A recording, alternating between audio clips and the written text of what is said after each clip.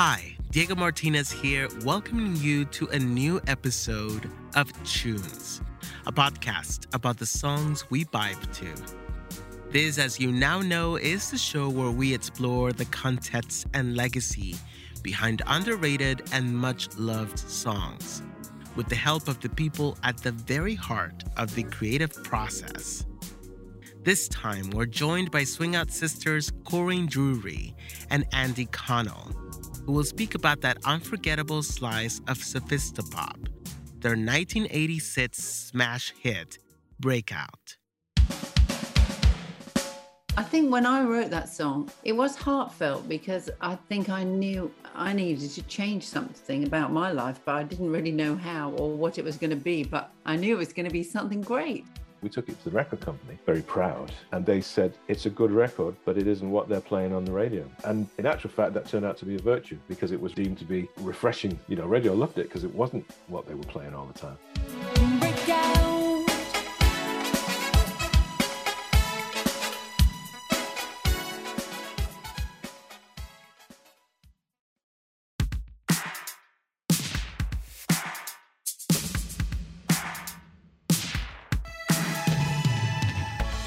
The 80s in Great Britain read as a very bleak affair. While the yuppies enjoyed a rise in incomes and a lavish lifestyle, most folks were in the throes of a crippling social-economic environment in the era of Thatcher. Unemployment rates rose to a chilling 14% in 1986, and so did the house prices. Thousands of miners took to the streets to fight the government's attempt to close down the collieries, an effort that resulted in one of the most bitter industrial disputes the country had ever seen. Meanwhile, the music industry suffered a major shift in the UK, as young performers challenged artistic and social orthodoxies while embracing emerging technologies. The advent of new wave, synthetic textures, and art school sensibilities applied to the anti-establishment posture of punk led to the success of bands like New Order, Talk Talk, OMD, and many others. There was another group of folks that dared for something different. A little bit mellow, yes, but still musically advanced. A collection of bands that include Everything But the Girl, Prefab Sprout, The Style Council, Sade, and the Blue Nile combined pop sensibilities with refined arrangements inspired by jazz, classical, avant-garde, and soul music, all while adopting an elegant yet understated fashion.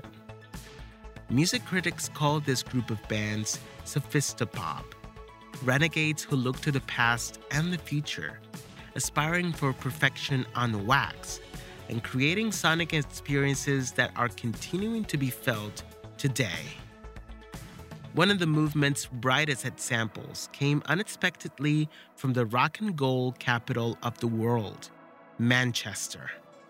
It was there where composer Andy Connell and drummer Martin Jackson planted the seeds of a fruitful collaboration that took place with Nottingham-born vocalist Corinne Drury.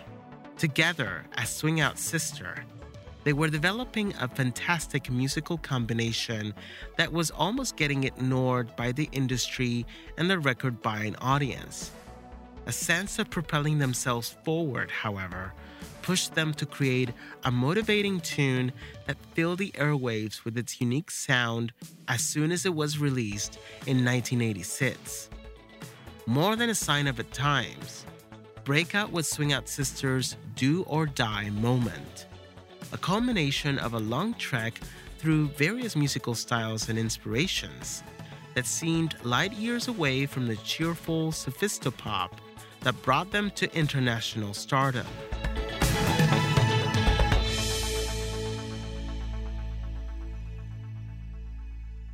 Martin Jackson, for instance, was a founding member of the post-punk group Magazine and played drums on their pioneering 1978 album Real Life before joining the Chameleons at the start of the 1980s.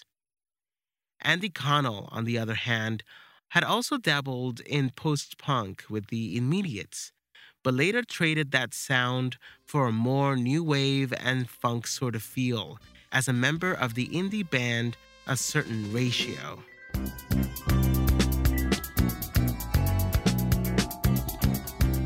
You can't play in a band like that for that many years without thinking that there's got to be a dance element. You've got to be able to dance to it. You know, you should be moving.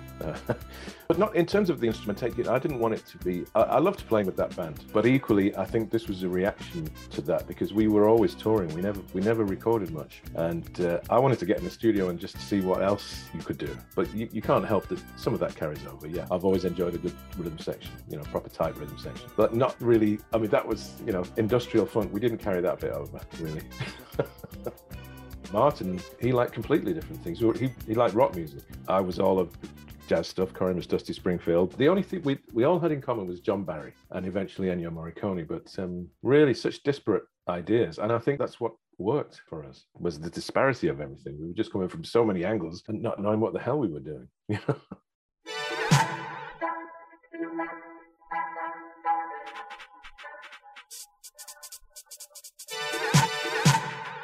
After Martin left the Chameleons in 1983, he teamed up with Andy and DJ producer Greg Wilson to create an album that's still regarded today as a cult classic by the British electronic community, UK Electro.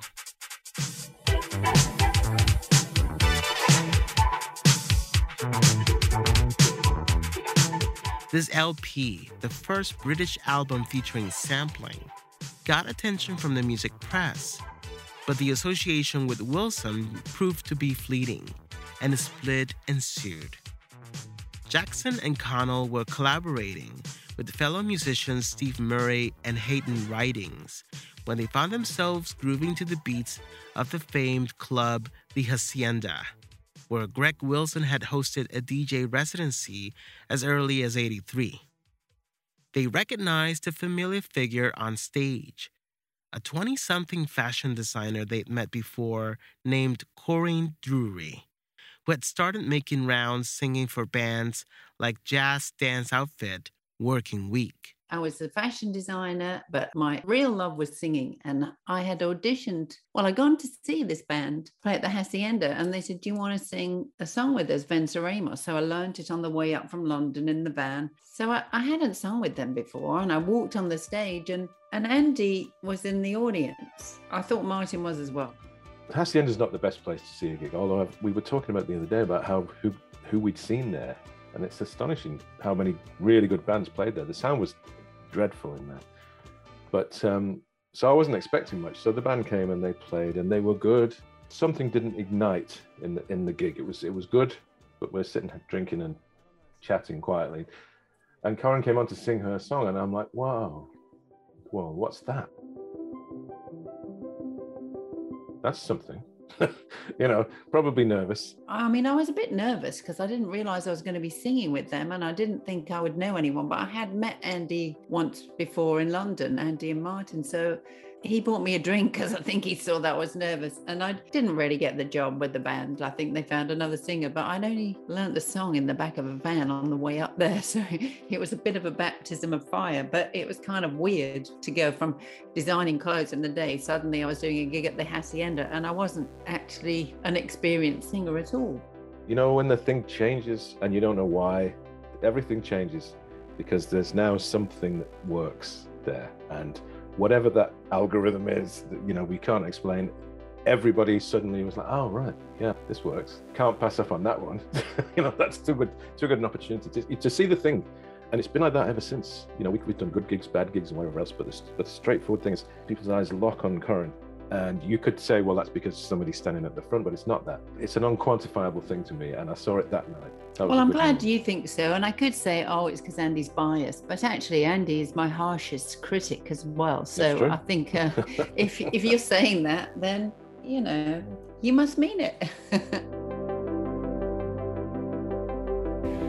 We had a mutual friend who managed Andy, and he was also a friend of mine, and they were looking for a singer. And I said, I'll sing. He said, you're not a singer. And I go, well, I can be.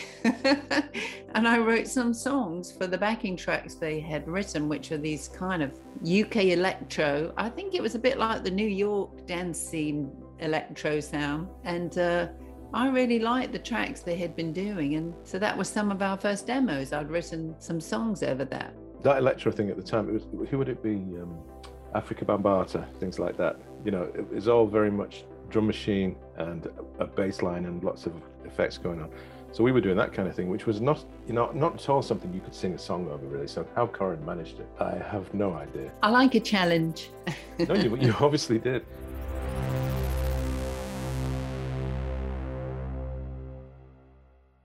Slowly but surely, the trio started working on songs together, and they were quickly signed to a 2-single deal by Phonogram Records, a label already familiar with Andy and Martin's electro tracks.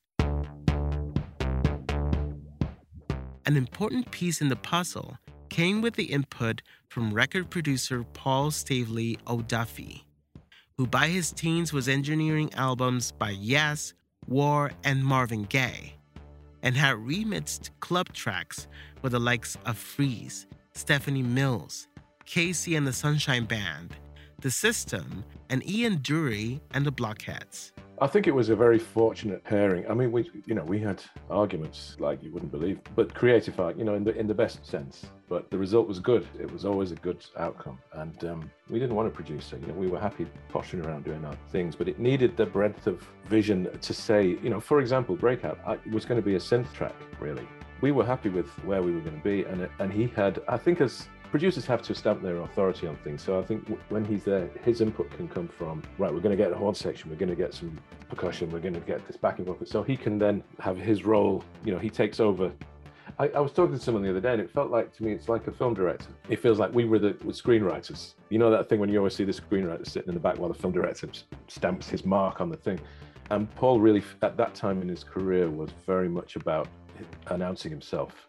Corinne Drury. We didn't quite fit in with what was going on at the time because we were trying to do something a bit different. We said, well, if that's already been done, where would we go? We were inspired by so much stuff. I mean, I was born in the late 50s, Andy in the 60s. So we kind of had the golden era of songwriting surrounding us as we grew up. What kind of a musical education is that? We just heard all this fantastic stuff from the Beatles to the Mamas and the Papas, and then all the whole Motown sound, and then through the 70s, Earth, Wind and Fire and Isaac Hayes, and all the film soundtracks of John Barry, Ennio Morricone. I mean, we were drowning in music. We were surrounded by it.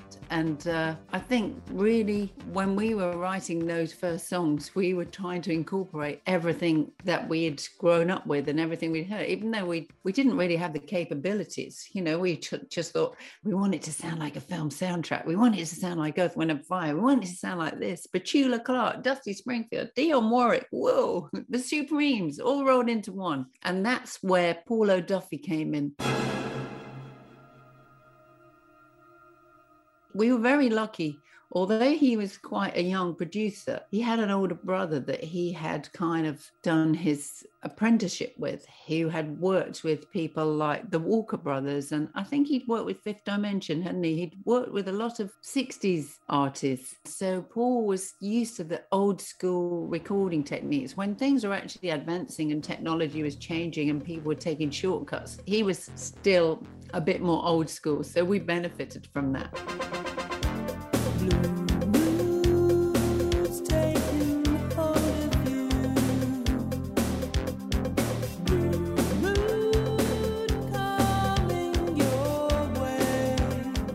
Andy, Martin, and Corinne released their first single, Blue Mood, in 1985.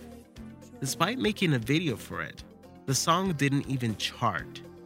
For Andy and Corinne, however, Blue Mood is a transitional record, a middle point between the experimental stage of the UK electro era and the jazz-infused sounds that would surround the trio's first album, It's Better to Travel.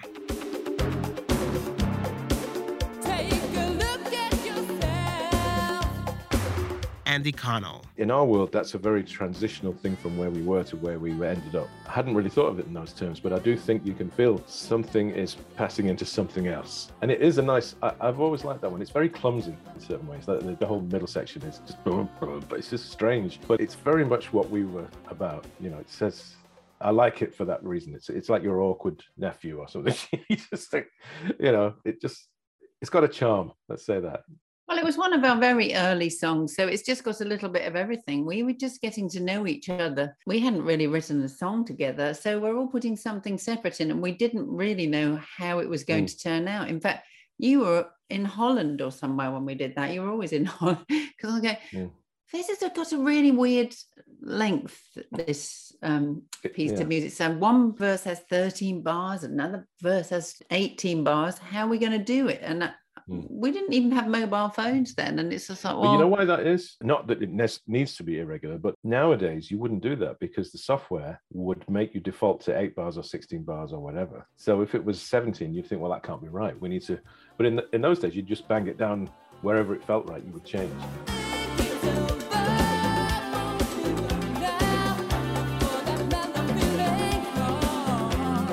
Blue Mood was also the first release under the group's new name, suggested by an A&R executive, and inspired by an obscure 1945 musical comedy starring Arthur Treacher, Rod Cameron, and Billy Burke, called Swing Out, Sister. They wouldn't put the record out, you know, obviously. You can't put the record out without a name. And we went through all manner of, you know, sort of film books and just rhyming dictionaries and couldn't find a name. And eventually we got unanimity because this name, I think the A&R guy suggested it, and we all disliked it. But it was the only one that we all disliked. You know, some of us would like one, and it was... So we thought, well, in the interests of, you know, let's all be at least on the same page. So yeah, we all disliked the name, and still do, I think. It was one that none of us were satisfied with, but we couldn't find one that we're all happy with. So it worked. But it sometimes creates, not a difficulty, but it's kind of surprise element. Because I can remember when we were first doing promotional tours around America, especially, and we'd turn up and there'd be me and 2 guys, and they go, where are the sisters? Where are the girls? They're here. Yeah. So I think it confused people a bit. It's like the Swing Out Sisters, but they're guys. After the disappointing performance of Blue Mood, Swing Out Sister was naturally walking on shaky ground. Remember, they had signed to a 2-single deal. So if their second single doesn't do well, they risk getting dropped by Phonogram. Corinne, Andy, and Martin continued writing new material, but a series of incidents set the wheels in motion for their absolute breakthrough. One such incident almost put a full stop to Swing Out Sister, and effectively, to Corinne's life. I went home for Christmas and had a riding accident on Christmas Eve of all times. What a Christmas that was.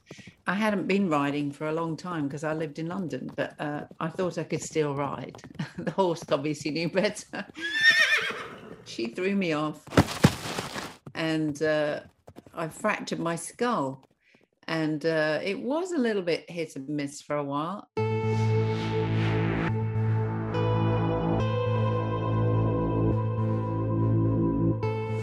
I had to recuperate for 2 or 3 months. It was about 3 months. But in that time, I just kept writing things down in a little notebook. I didn't know what I was writing. I didn't know why. I was just scribbling thoughts that came into my head. And I don't know even where the book went, but I think a lot of the things that I recalled when we were writing songs for our first demos and our first album were a lot of the things that had poured out of my mind when I was in this semi-conscious state. It was almost like a preparation for something that was to come, little premonitions. You know, I've written the ideas down for an album's worth of songs, but I'd met Andy and Martin and we'd done the first demos, and we actually lost our first recording deal because nobody knew what was to become of me or us. And I said to them, well, if you want to get another singer, do, because I don't know what's going to happen here. But they waited for me. They waited to see if I was going to be, because I couldn't walk, I couldn't talk. It took a whole lot of time to recuperate. And I think when I did finally make it back to London, I just thought, do you know what? I'm going to do what I really want to do. When you've had a near-death experience like that, I think it wakes you up thinking, I don't want to just sit around doing something I don't really want to do for the rest of my life. Because what if I don't have a rest of my life? You better just do what you want to do and do it now.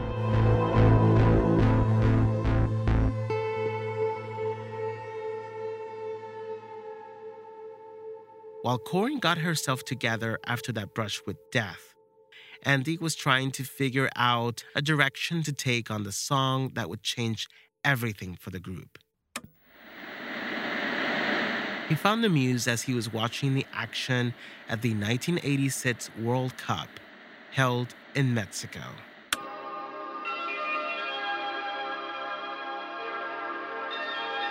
I don't know about in America, but the TV coverage here, it's like every day. You know, when they would start the TV show, it's always terrible music.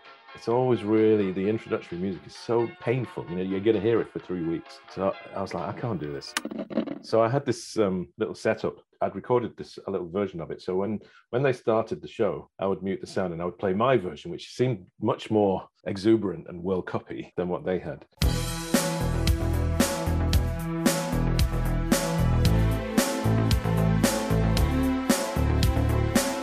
I was happy with it to be just an instrumental that, you know, cheered me up. And then Corinne decided that it should be a song. So it really was just another accident. But I think that in a way, we were doing very, I wouldn't say melancholic, but most of the stuff we were doing, Martin and I, before Corinne came along, they were sort of very, not dark, but moody instrumental pieces, you know, lots of synth things on. And so it kind of caught me off guard that somehow I'd got some exuberance in. And I think it was the visuals of the World Cup somehow tricked me into doing something for once that was a little exuberant, because it's not my fault, you know, I don't generally start there.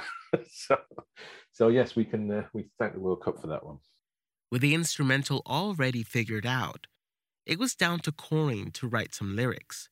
The time really had come to make or break, as a pivotal A&R meeting with their label was looming closer. Corinne Drury. I get a phone call from our A&R man, Nick Angel. Why haven't you finished this second song? I said, because Andy's on tour somewhere in Europe. I don't know where Martin is. I was in London. Andy and Martin lived up in Manchester. And they said, well, we need a song in the A&R meeting tomorrow at 10 o'clock. And if we don't have one, you're dropped. And I'm like, so it does focus the mind, that kind of stuff. Yeah, there wasn't really much going on in the way of technology. When I went up to Manchester to do demos with Andy and Martin, we had a 4-track, but I just had a record player with a cassette player and a recording Walkman. So I just thought, well, what am I going to do? And I started singing some ideas, but I only had one cassette, so I couldn't use the cassette up till I had the final thing. And I was going to record it from the record player playing in the room and me singing over it on just a little C90 cassette. And then my flatmate decided I was making too much noise and she had to get up for work. And I'm like, oh no, how am I going to remember this song? There were no computers. There were no recording mobile phones. So I had to lie in bed, stay awake all night, sing the song over and over and over in my head, because I didn't want to waste the tape, and wait till the morning, press the button. And by that time, I knew the song pretty much off by heart. It was kind of Thriller backwards. That's how I remembered it. And then the motorcycle courier turned up at 9 o'clock. And whizzed it off to the A&R meeting. So Andy and Martin had never even heard the finished version of Breakout that was played in the A&R meeting. They'd had ideas of it, but I don't think Andy liked it very much, because I do have one of the 4-track cassettes somewhere with you snoring in it. I think you fell asleep. Well, because we'd just come back from Aberdeen or somewhere. Then, you know, there was an excuse. You know, I mean, it didn't come together in a great way, this song. There was great hope and intention, but actually it all fell apart because we were in different parts of the world, and this motorcycle courier was turning up for the cassette at 9 o'clock in the morning. I sang the song at 8 o'clock in the morning.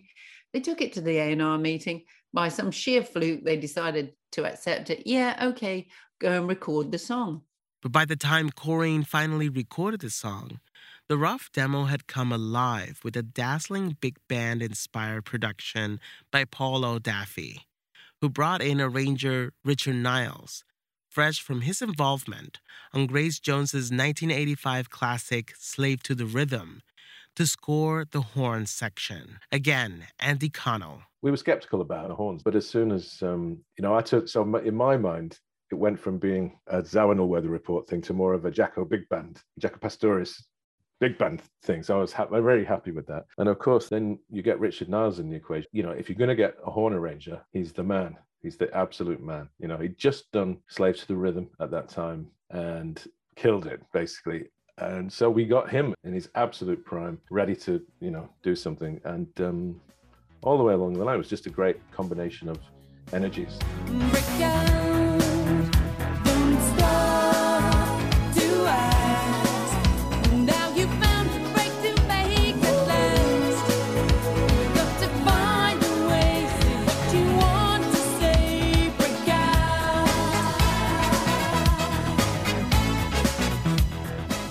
Suddenly, I put on the headphones and the song is so sophisticated with strings, with horns, with backing vocals. The little demo that I'd done the guide vocal on was nowhere to be heard in this. And I couldn't sing the song. I felt really intimidated and I started crying. So what you think is a happy, uplifting song, I was actually bawling my eyes out before it. And Andy's going, what's the matter? And I'm going, well, this isn't anything like the demo. This is nothing like the demo we sent. And how are we going to perform this live? Because there's only 3 of us in the band and we've got all these horn section and backing vocals and this. I obviously didn't have my hopes set very high, and we weren't going to be playing with an orchestra at the Albert Hall or the Carnegie Hall with a huge big band and orchestra. And Andy said, well, just tell me some of your favorite records then. And I went, you don't have to say you love me. Dusty Springfield. You don't have to say you love me. Just be close at hand. Ain't no mountain high enough, Diana Ross.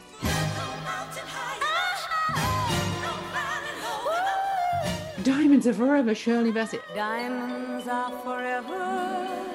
Every single one of them, he said, do you think any of those divas complained about the song that they were singing? You know, did they complain about the music and the orchestration and the arrangements? Ain't No Mountain High Enough was the one for me, because you just think, is there a more produced record than that in the world? And so I shut up and sang the song. I was thinking, I should be so grateful. I've got this beautiful soundtrack to sing upon, but I think I felt a bit intimidated, and I felt guilty because we didn't play everything ourselves. Situations never change. Tomorrow looks unsure. Don't leave your destiny to chance. What are you waiting for? It felt to me like that has to do something, because even the things that Richard added and the cellos in the chorus, which that's the bit everybody talks about the horn parts, but for me it's the cellos through the chorus just aching, things like that just you can't really make logical sense of. You listen to the thing at the end, you think, well, that's turned into something that I don't know what it is, but it's something, you know. And it's the only time I've ever said anything, because I'm generally pessimistic about what's happening with releases. But having said that, you know, we went home and I went to my parents' house for dinner and put the tape on. And my mum said, well, yeah, that's nice. But, you know, she just completely unimpressed, not unimpressed, but just, well, yeah, keep going. You know, something will, maybe the next one will have some. She just didn't hear it at all. And a lot of people didn't. You know, we took it to the record company, very proud. And they said, it's a good record, but it isn't what they're playing on the radio. So, you know, the radio department would just, you know, honestly, I wish we could tell you something more positive, but it's not what they're playing. And of course, they had to do it anyway. They had to service radio, so they took it in. And again, one of those things you can't legislate for.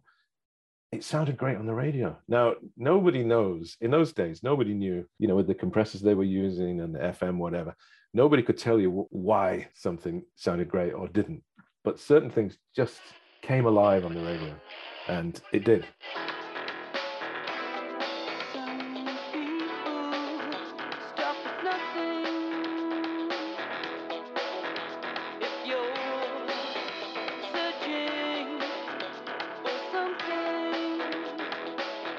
I mean, they were right. You know, all of the focus groups or whatever they were doing at the time were saying, this isn't what we expect to hear. And in actual fact, that turned out to be a virtue because it was deemed to be refreshing.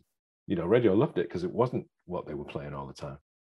I think it was a bit waggy-tailed and upbeat and positive. And I think we probably just hit a time when the attitude in the songs at that time was a bit more moody. Everyone was having a bit of a sneer and it was all a little bit cool and laid back. But this is just so upfront and exuberant and positive. It was kind of like, it doesn't really fit with the mood of the times. But I think we couldn't resist it, especially me, because when I hear a record that I love, I want to jump for joy. Something like the Jackson 5, I Want You Back, or Baby Love, the Supremes, an Earth, Wind and Fire track. It's just like you hear it and you're up and you just want to jump up. And I don't think I had time to be too moody and cool. I kind of thought, this is the way I want to sing a song.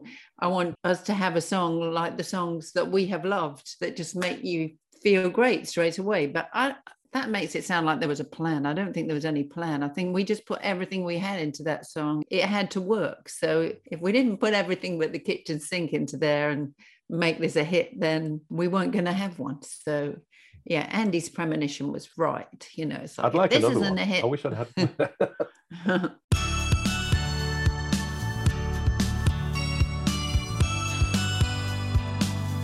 Whatever initial hesitation Phonogram and Mercury Records had, it completely dissipated when the sophisticated sound of Breakout washed over radio stations upon its release in the autumn of 1986.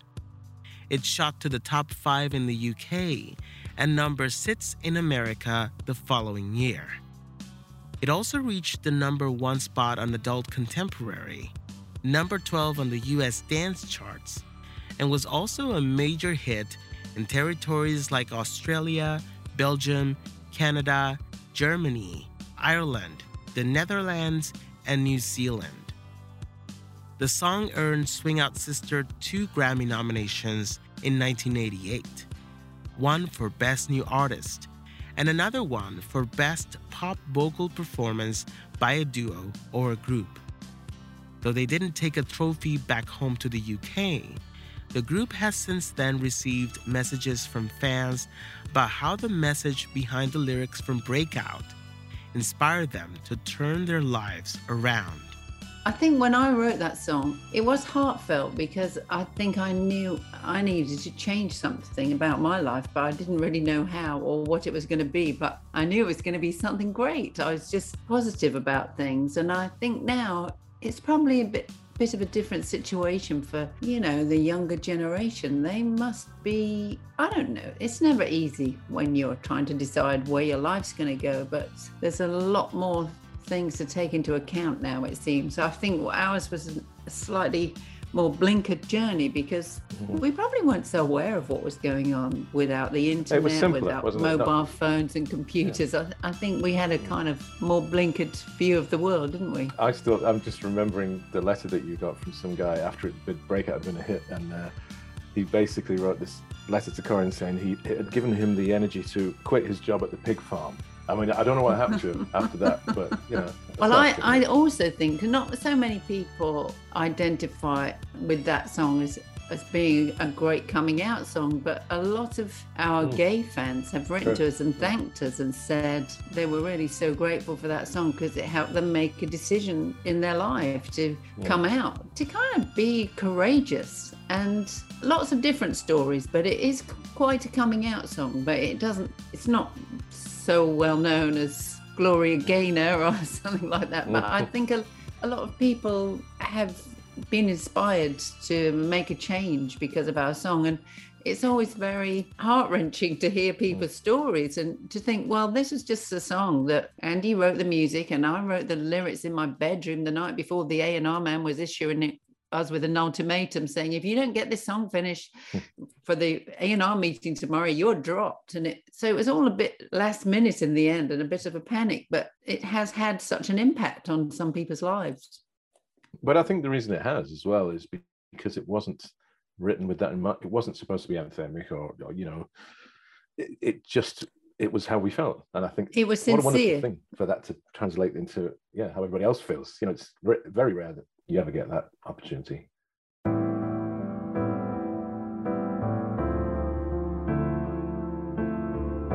"36 years after its release, Breakout continues to inspire interpretations by musicians and vocalists, including a brand new version by Maisie Goldsborough, which Andy arranged, giving it a brand new meaning of uncertainty, a feeling once absent from his original rendition. When explanations make no sense, when every answer's wrong, you're fighting with lost confidence, all expectations gone. This girl, Maisie, had picked on the song because it resonated with her and the whole situation. I mean, I think the way we recorded the song was in a very positive way. It's like, if you want to change, then do it. But hers is a bit more reflective. It's like, if you're going to change, how are we going to do it? This is like 36 years on. But it's interesting to see that somebody who is a good deal younger than us can still identify with the kind of meaning of the song. Say what you want to say and break out.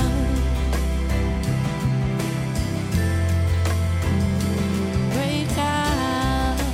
It's because circumstances have changed, and she, I think you're right. She identifies with the uncertainty of it. Whereas in the late 80s, everybody identified with the positivity, the sort of the idea of empowerment and all the rest of it. But the circumstances we live in now, what she sees is the situations make no sense. Every answer's wrong. It's a whole different song to her than it was when we wrote it. Which is nice. It's nice that it's a more reflective interpretation, isn't it? And you did a great arrangement for it with quite a different take on it. Well, she made me feel sad. Mm-hmm.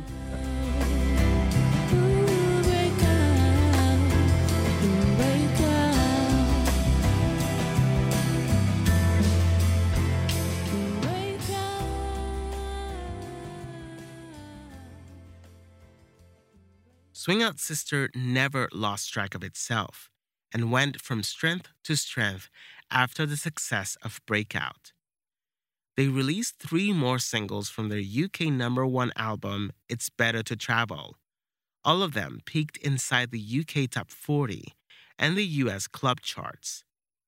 Martin Jackson left the group in 1989 while they were in the process of recording their sophomore LP, Kaleidoscope World. In 1992, they enjoyed another hit in America with their cover of Barbara Eichlin's Am I the Same Girl, the lead single from their 3rd album, Get in Touch with Yourself. Why don't you stop and look me over? Am I the same girl you used to know? By then, Andy and Corinne had settled on a prolific run that was free from the pressures of achieving another hit like Breakout, finding a deeper appreciation for their music in the Japanese market, where they still have a strong fan base today. Maybe by the time we were doing our 3rd album, we were already kind of looked at as, well, you've had your moment now. So I think a lot of people at that point go into, they become an A&R man, or they find another job, or they do, because your peak has peaked.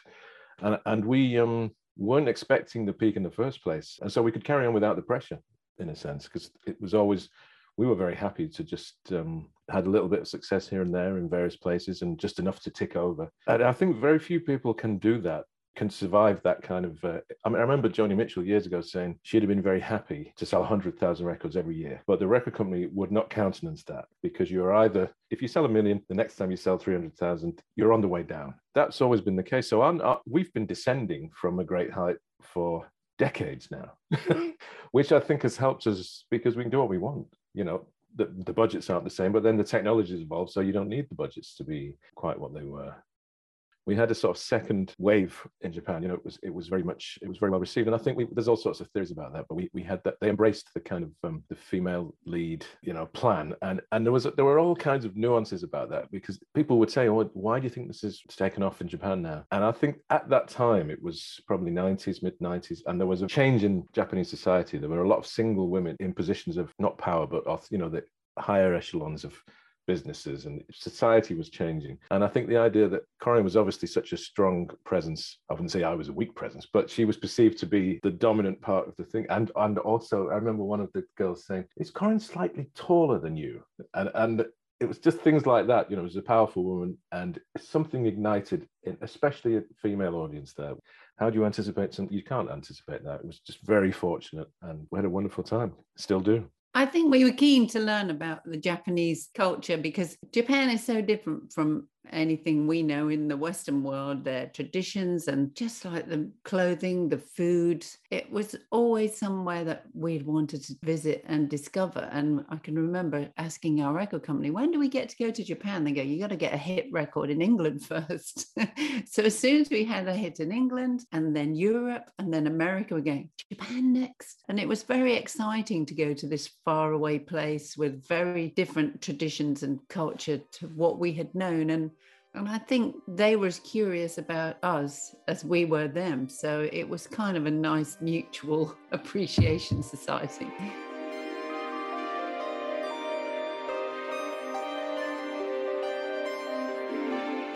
Over the course of almost 4 decades, Andy Connell and Corinne Drury had recorded 11 albums as Swing Out Sister, the last one being 2017's Almost Persuaded.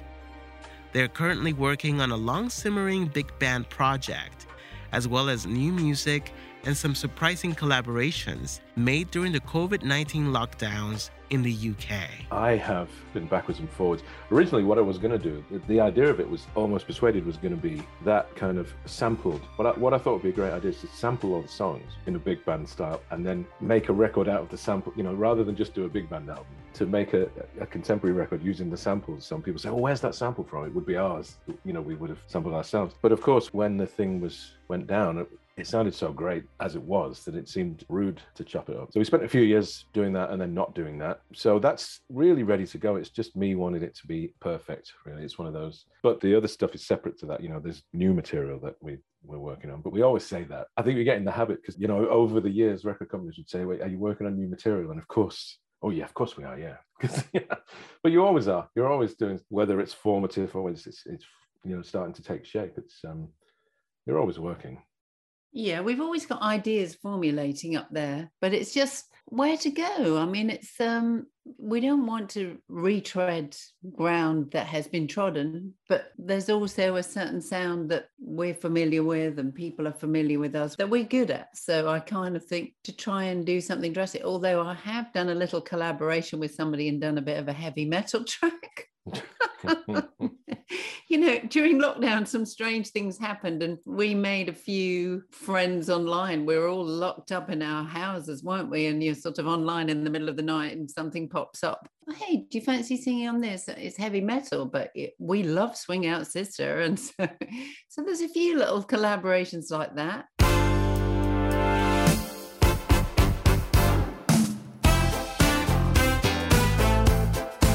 Andy and Corinne are not afraid to look back at their legacy with pride and a sense of achievement.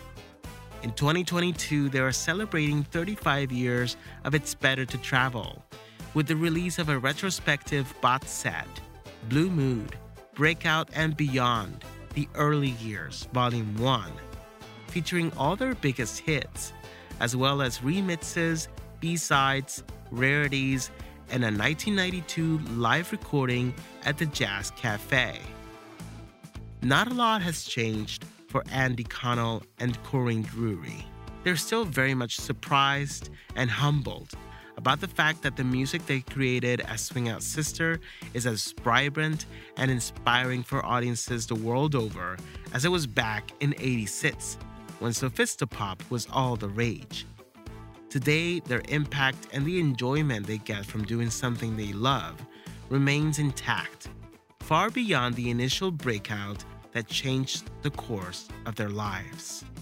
It's daunting when you suddenly realize we did a couple, in the lockdown, we did a couple of things. We'd get everybody or the band to record their own parts of the song, and we'd assemble it and make a video of various songs. And we'd put it on Facebook Live, and it would have that effect, because it's happening in real time, and you would see the comments and say, oh, we're watching in the Philippines, or we're watching in Portugal, or we're watching in Wales. So, and just the idea of this just constant stream of people that are listening to what you're doing, simultaneously. It's an astonishing thing to be a part of. And I think that was the thing that, in the end, with Breakout, is the idea that you've somehow put something in the public consciousness. You've entered the cultural consciousness in a tiny way. It's a little footnote, but it exists. And it can't be taken from you now. it's part of the world, and I love that. I do love that. We have so many people to thank for inspiring us to make music, and if we can go on and inspire others too, that's great. I really love it when we meet people and other musicians, young bands, and they might not recognize us, and then they go, oh, you're in that band, God, I love this song, and then they remember the song, or they say, oh, we took that to our A&R meeting because we wanted our record company to know we wanted to make a record like this. And it's like the same as we were with I Want You Back or Downtown, or there are some songs that just uplifting, and you want them to be anthemic, or you want to create a song that is as anthemic as that. I mean, hopefully we did inspire a few. As long as you're doing something you love, you probably don't sit back and think, hey, we've done this, and this. It's like, well, we just did it because we loved it, and we are still doing it because we love it. I don't think we're doing it quite as prolifically as we were then, but when the moment takes you and there's something that really captures your imagination, you just do it. And we've been so lucky to be able to make a career out of doing something that we just love doing.